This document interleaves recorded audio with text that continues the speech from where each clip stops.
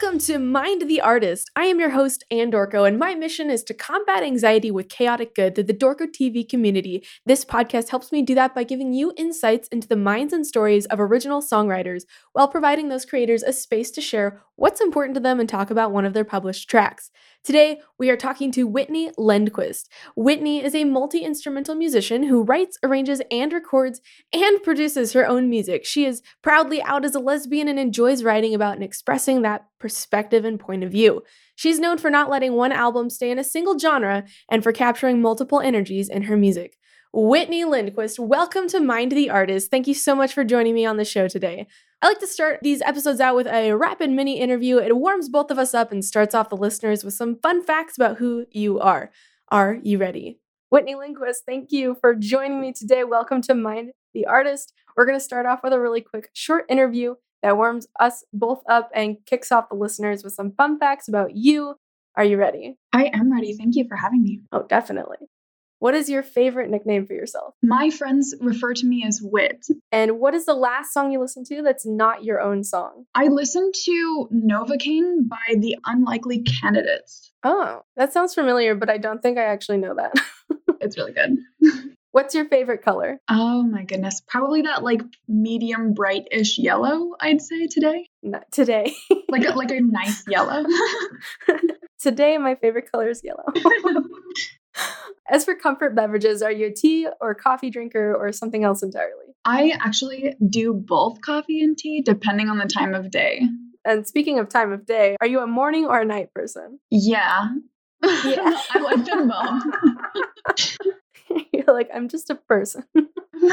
Well, I mean, I wake up early in the morning and I'm happy, and then I stay up really late and I'm also happy. So I'm very happy with both times in those days. The day.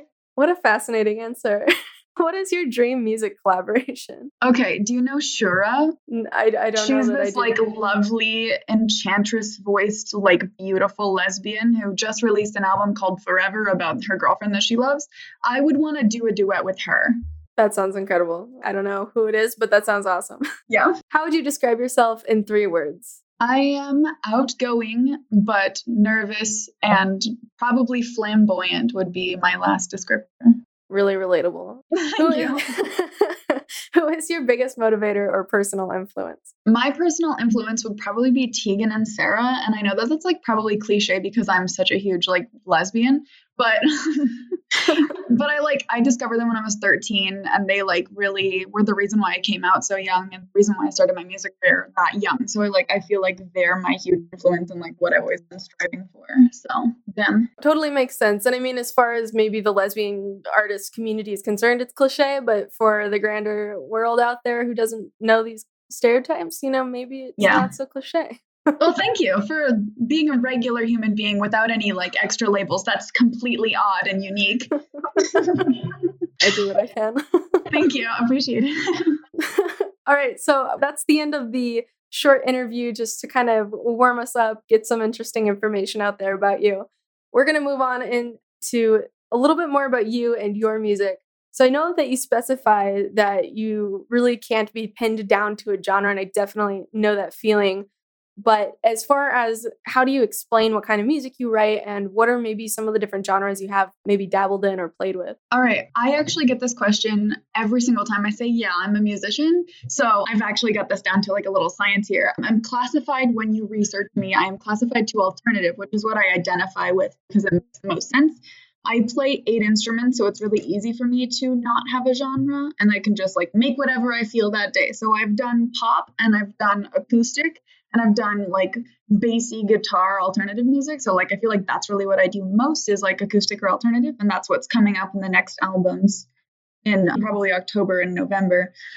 But I'm like learning to separate them because like I've been doing my albums by era. So like here's a timeline. And so like my last record is called Alive, and that's written and created and like felt between like January and March. So that would be then. And then it came out in May.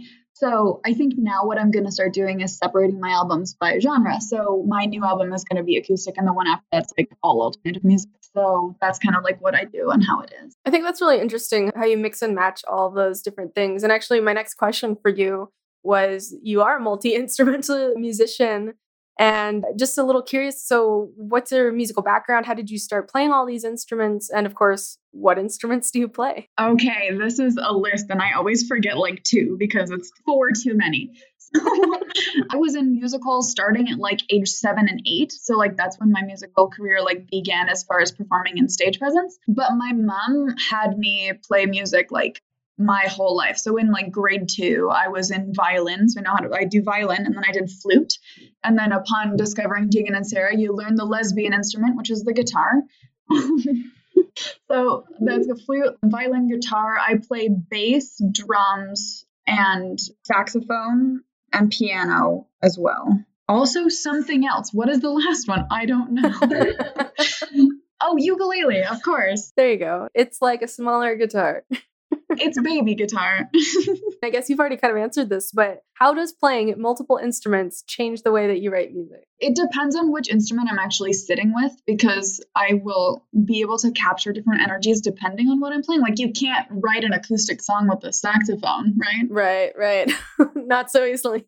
Also, I recently learned how to play saxophone, and I have no recorded songs with playing it yet. So that should be fun. Yeah. So it's really just like what I'm sitting with and how I'm feeling, and then that will dictate the mood of the song. Yeah, I mean, I was just thinking, like, I mean, I play some instruments, not 8, but I play some instruments.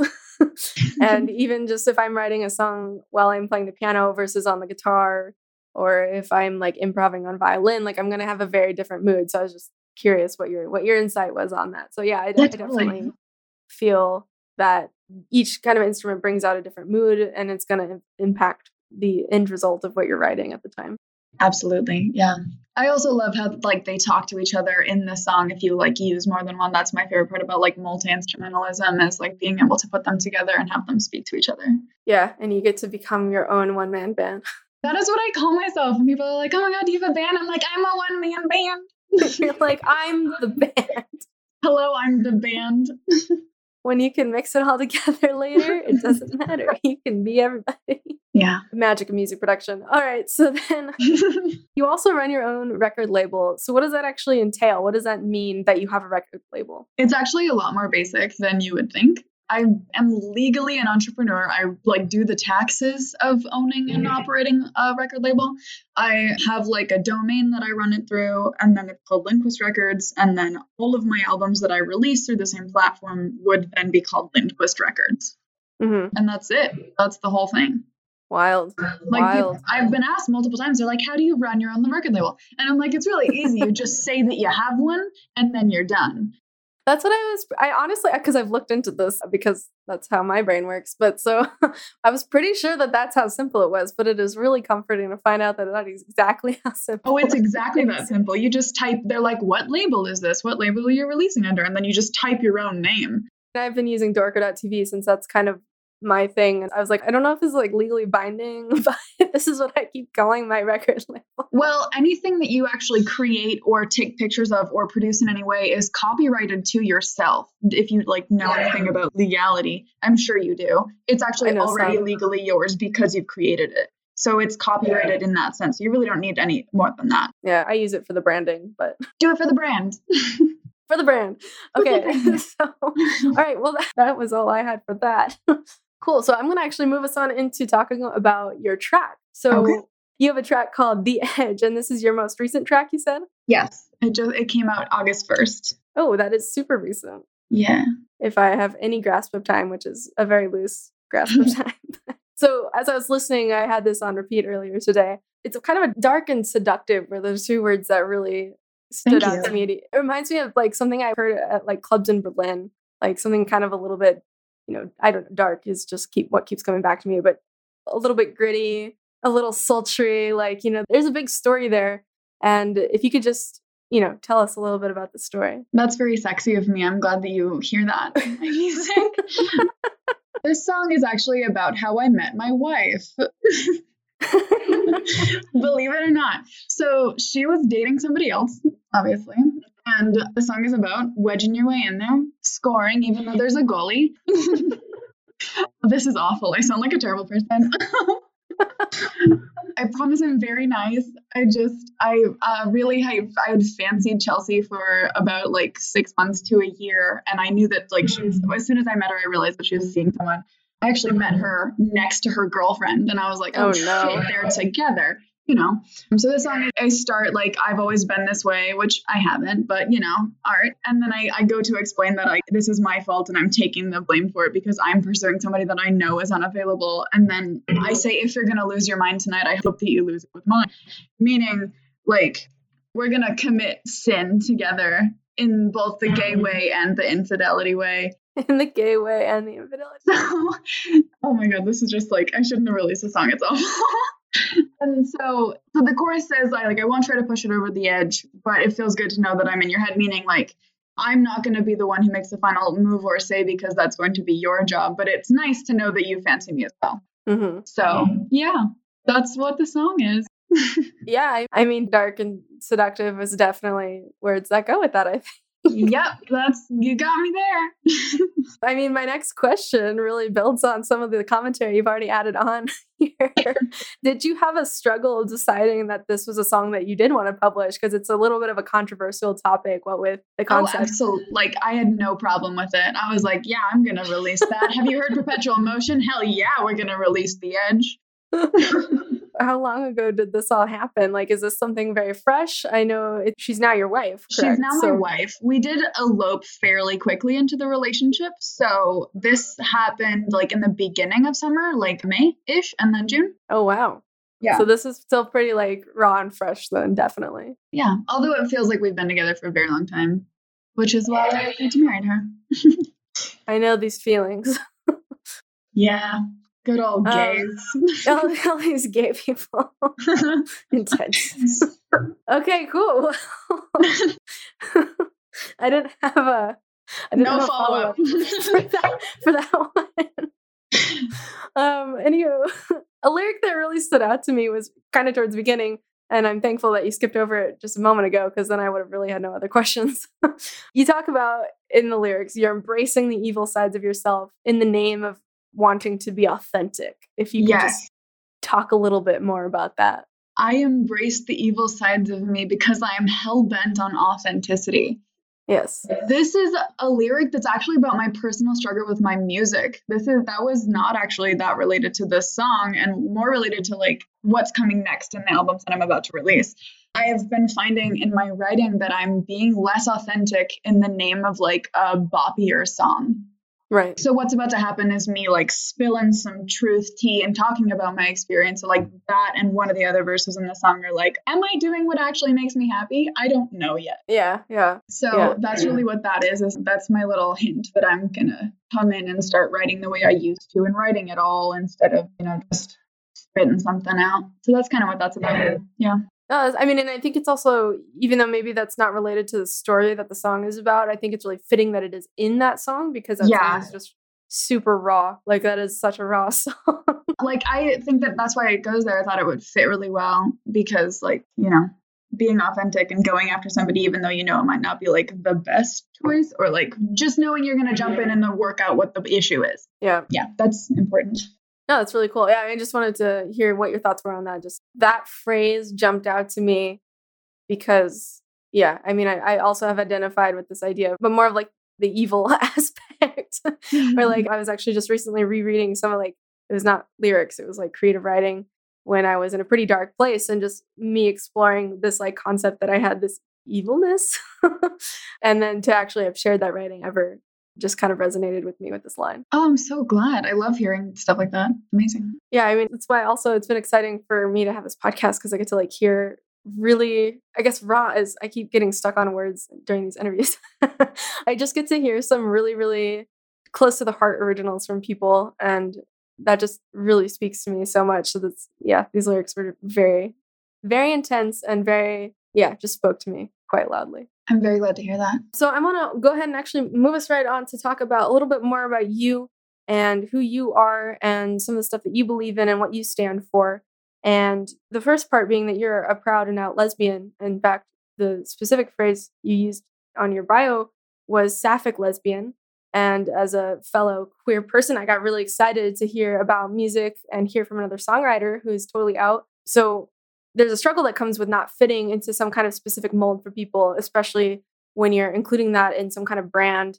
And what has your been experience in including your sapphic lesbianism as front and center. It's part of your artist brand. What's been your experience with that? Well, I think the bio you're referring to is the one on my website, which is where I say like something about sapphism. I don't actually identify as like a sapphic lesbian because sapphic already means of and relating to lesbians. Yeah, true. So just women who love women. It's just not the term lesbian, which you typically would mean like only women 100% can be cis, right? Mm-hmm. Yeah. So sometimes I use the term sapphic to make a more like softer energy than the term lesbian, because I know a lot of people, especially recently, have been a little bit like pissy on the lesbian term. A couple of my friends are like, I don't want to call myself a lesbian because that means that I only like women all the time, always, and I couldn't even be 99%. I agree that that term has been a lot more rigid, especially recently. So I find it like nice when people do that. But I, in fact, am a lesbian. Can't ever be with a man, so it's really fitting for me. So that's really where I am with that. And in response to your little statement about how people are struggling to like find the labels, is that something that you were talking about just now? Or just what's your experience having your queerness be a part of your brand? Has it made things easier? Has it made things harder? Do you notice a difference? How does that play a role in what you do? Well, I was a lesbian before I became a musician, so it's just always been part of what I'm doing. It was more difficult when I was younger because I did start playing guitar when I was 14 and I had my first show like 3 months into that. So I was always like, here I am and I'm so awkward and I'm so gay, you know? And when you're young and queer, I think it's harder to be taken seriously. And when you're young and a musician, it's also hard to be taken seriously. So that was like it was a bigger struggle for me in that way. Just because like double whammy. Yeah. And I'm like, listen, I might be 14 and 15, but I still have like really valid and really intense feelings. Oh, yeah. Oh, yeah. Probably more than now, actually. Yeah. I would never go back if I was given the choice. No, but oh my God, the poetry is just revolting. Oh, I know. I had pages and pages. Yeah. So that's probably all I have to say about that, I think. I've always been out when I've been a musician. And I think that it's a lot more difficult for me to find an audience that resonates than somebody who would be heterosexual and like appearing that way and being more traditionally feminine, probably. I mean, I'm feminine, yeah, but I'm not traditionally feminine. I'm still a feminine lesbian. So I think it would probably be more popular or more easy to sell than if I were gay, which I am. So I don't really know. It's hard to say because I don't have the other side of the experience. I mean, just for me, like, it's been a series of, first of all, discovering who I am. And so, I mean, I was in love with a girl at the age of 15, but I wasn't actually out to anyone really until I was in my 20s. And then it's really only been this last couple of years that I've really started embracing the term non-binary and actually asking people to use like they, them pronouns and stuff. So for me, like, but I've been making music since as long as I can remember. So it's really been an evolving thing, and just the awkwardness of having to be like, hey, so this is kind of who I am. By the way, adding that in there. So I was just curious what your experiences were with that. But if your gayness came first. It did. if you were already out before you started exploring your artist brand. So that was probably a bit more of a cohesive journey that way, at least. Yeah, one of the first girls that I actually started learning how to play guitar, and like she introduced me to Tegan and Sarah. So like she was like, oh, hi, you're looking a little gay. Here's this band I love. And I'm like, I'm going to play guitar and I'm going to impress you hard. Let's do it. That's amazing. I did end up impressing her. We were together for 2 years. So nice. Well done. Well done. Good job, guitar. Thank you. That's why I call it the gay instrument. Right. Oh, man. So, I mean, I guess just to move on, why do you think that representation, or do you think that the representation of minorities in media is important? Do I think the representation of minorities is important? Yeah. I think maybe more than that. Like intersectional minorities are more important than like minorities in the media. I think that we do have a lot and increasing amounts of representation in the media, but I think access for people of color, queer people, or like people of lower classes, the access to being like even in the music industry is like really hard because they can't, like, some people can't afford to even like have a producer or be a producer or play an instrument. So I feel like that's really where we are lacking in this, because like there are voices that should be heard and very, very talented people out there that we don't know about just because like they don't have access to the platform. Absolutely. I think that's really what needs to happen now, because we've got sweet queer artists. We've got like freaking Of course, everyone say Haley Kiyoko. We have Ria May. We have Shura, Muna, like people who are queer and bi and lesbian. Like they're here. I also think that a lot of people don't know about them yet. Yeah, absolutely. I very much agree with you on the fact that a lot of people just they don't have access. They don't have access to the tools, to the platforms, to the audiences. There's just a lot of things to be improved. That's just my take on representation in the media. I have always been thinking about that because like I am privileged enough to still be like a white like queer person and just have that be my only thing. I'm just a gay lady. You're just a what? I'm just a gay lady. Oh. But it's still like it did make it harder and is continuing to make it harder for me to like have access to like maybe fans or like an entire half of the population, you know. So I feel like it's even more as you pile on like the roadblocks. So in the future, I'd like to see more from like, especially queer people of color. I think their story could be like told. Do you know of Becca Mancari? She's also a really great example of this. She's just another gay lady, but she's wonderful. Got a little country vibe going on. That sounds awesome. I'm gonna have to like Google all of these people. I'll send you the list. I think I recognized a couple of the names, but I'm gonna have to Google all these people after this interview. Okay. I mean, I'm terrible at artist names as like celebrity names, really, but that extends to a lot of artist names, unfortunately. Yeah, well, I mean, some of their names are pretty rough to remember. So. I mean, yeah, I've always been really bad at name memorization. Anyways, but yeah, so I mean, if there's anything else you wanted to talk about related to representation of minorities, if you have any other thoughts, now's the time.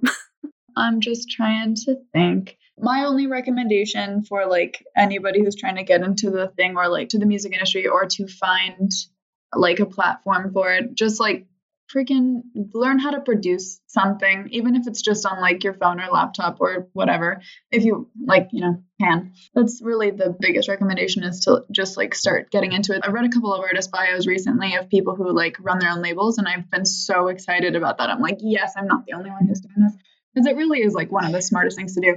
And like I'm to the point now where I don't have very many listeners. I have like maybe 5,000 monthly listeners across like the higher streaming things. And like I'm starting to be able to like get my music pays for itself now. And that's super exciting. So I feel like that's really what people who are more independent or like can't find a record label to sign them, like that's really like, it's pretty easy to get here. I recommend that path highly. Plus, it's really nice to be your representation, like representative for your music. It's like super fun. Yeah, definitely. Could you talk a little bit more about how your journey has been growing yourself as an independent musician and getting those listeners in the first place? How did you build the platform? I mean, you don't have to give like detailed marketing advice, but step-by-step details. Here we go. I actually was signed to a record label between the ages of 16 and 18 years old. And I had a producer and she did all the work for me, and she was great and it was really fun. She played like 8 instruments and I played, the 2, the 3 by then. So I would like write songs and I'd bring them to her and she would do them for me. And then when our contract was up, she wanted to go work on her own music. And I was like, all right, well then yeah. And I kind of got left behind in that. And she said that we'd like do another project, but I was like, I'm going to let her go, no big deal. So that was like the jumping off point for me. And by my 18th birthday, I had my first EP ready to go. And that one's still out. It's called Strip. And it's just me playing piano. And you can tell in that music that it's poorly produced, because it was the first time I ever had to do that on my own. And I was so scared, and I like didn't really know what I was going to do, because I didn't have a producer anymore. I didn't have a label. I didn't have access to these things that I used to have access to because she would do it for me. Right. And I was like, oh my God, what am I going to do? So like finding the resources and finding the platform for that, like really, if you just search like how to release my music to Spotify, that's the top thing to start doing.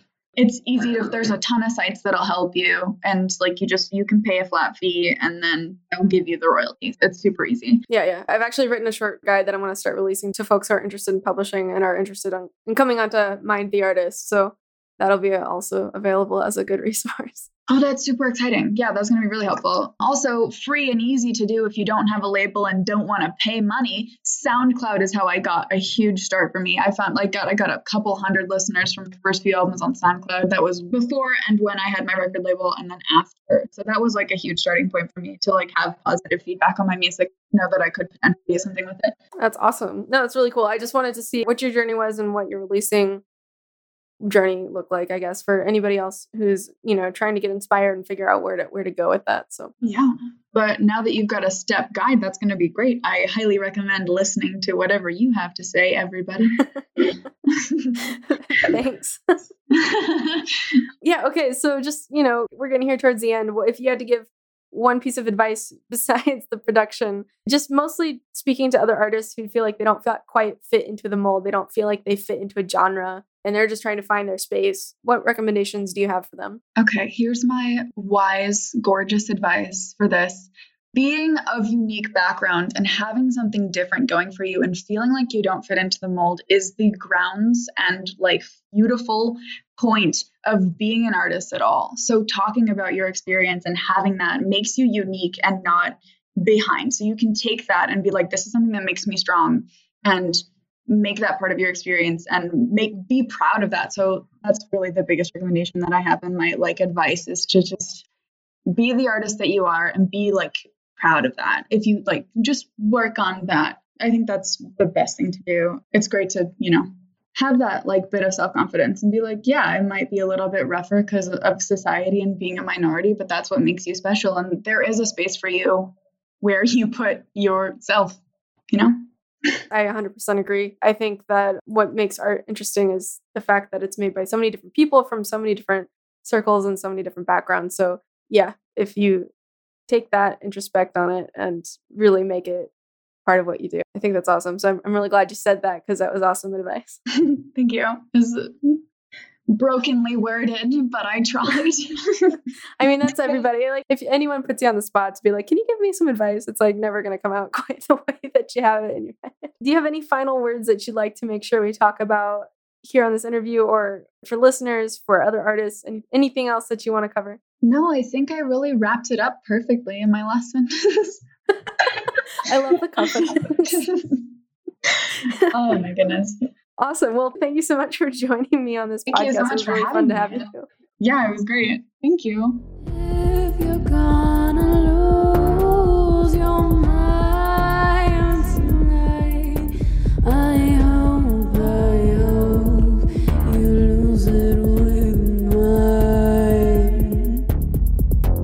I won't try to push it over the edge.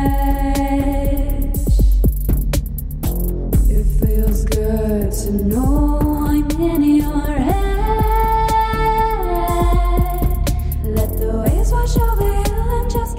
You were just listening to The Edge by Whitney Lindquist. I encourage you to check it out on Spotify so you can listen to the full track. You can find the song and all of Whit's links in the episode description. Thank you for tuning into this episode of Mind the Artist. Once again, I am your host, Ann Dorko, and you can learn more about my Chaotic Good projects by visiting dorko.tv.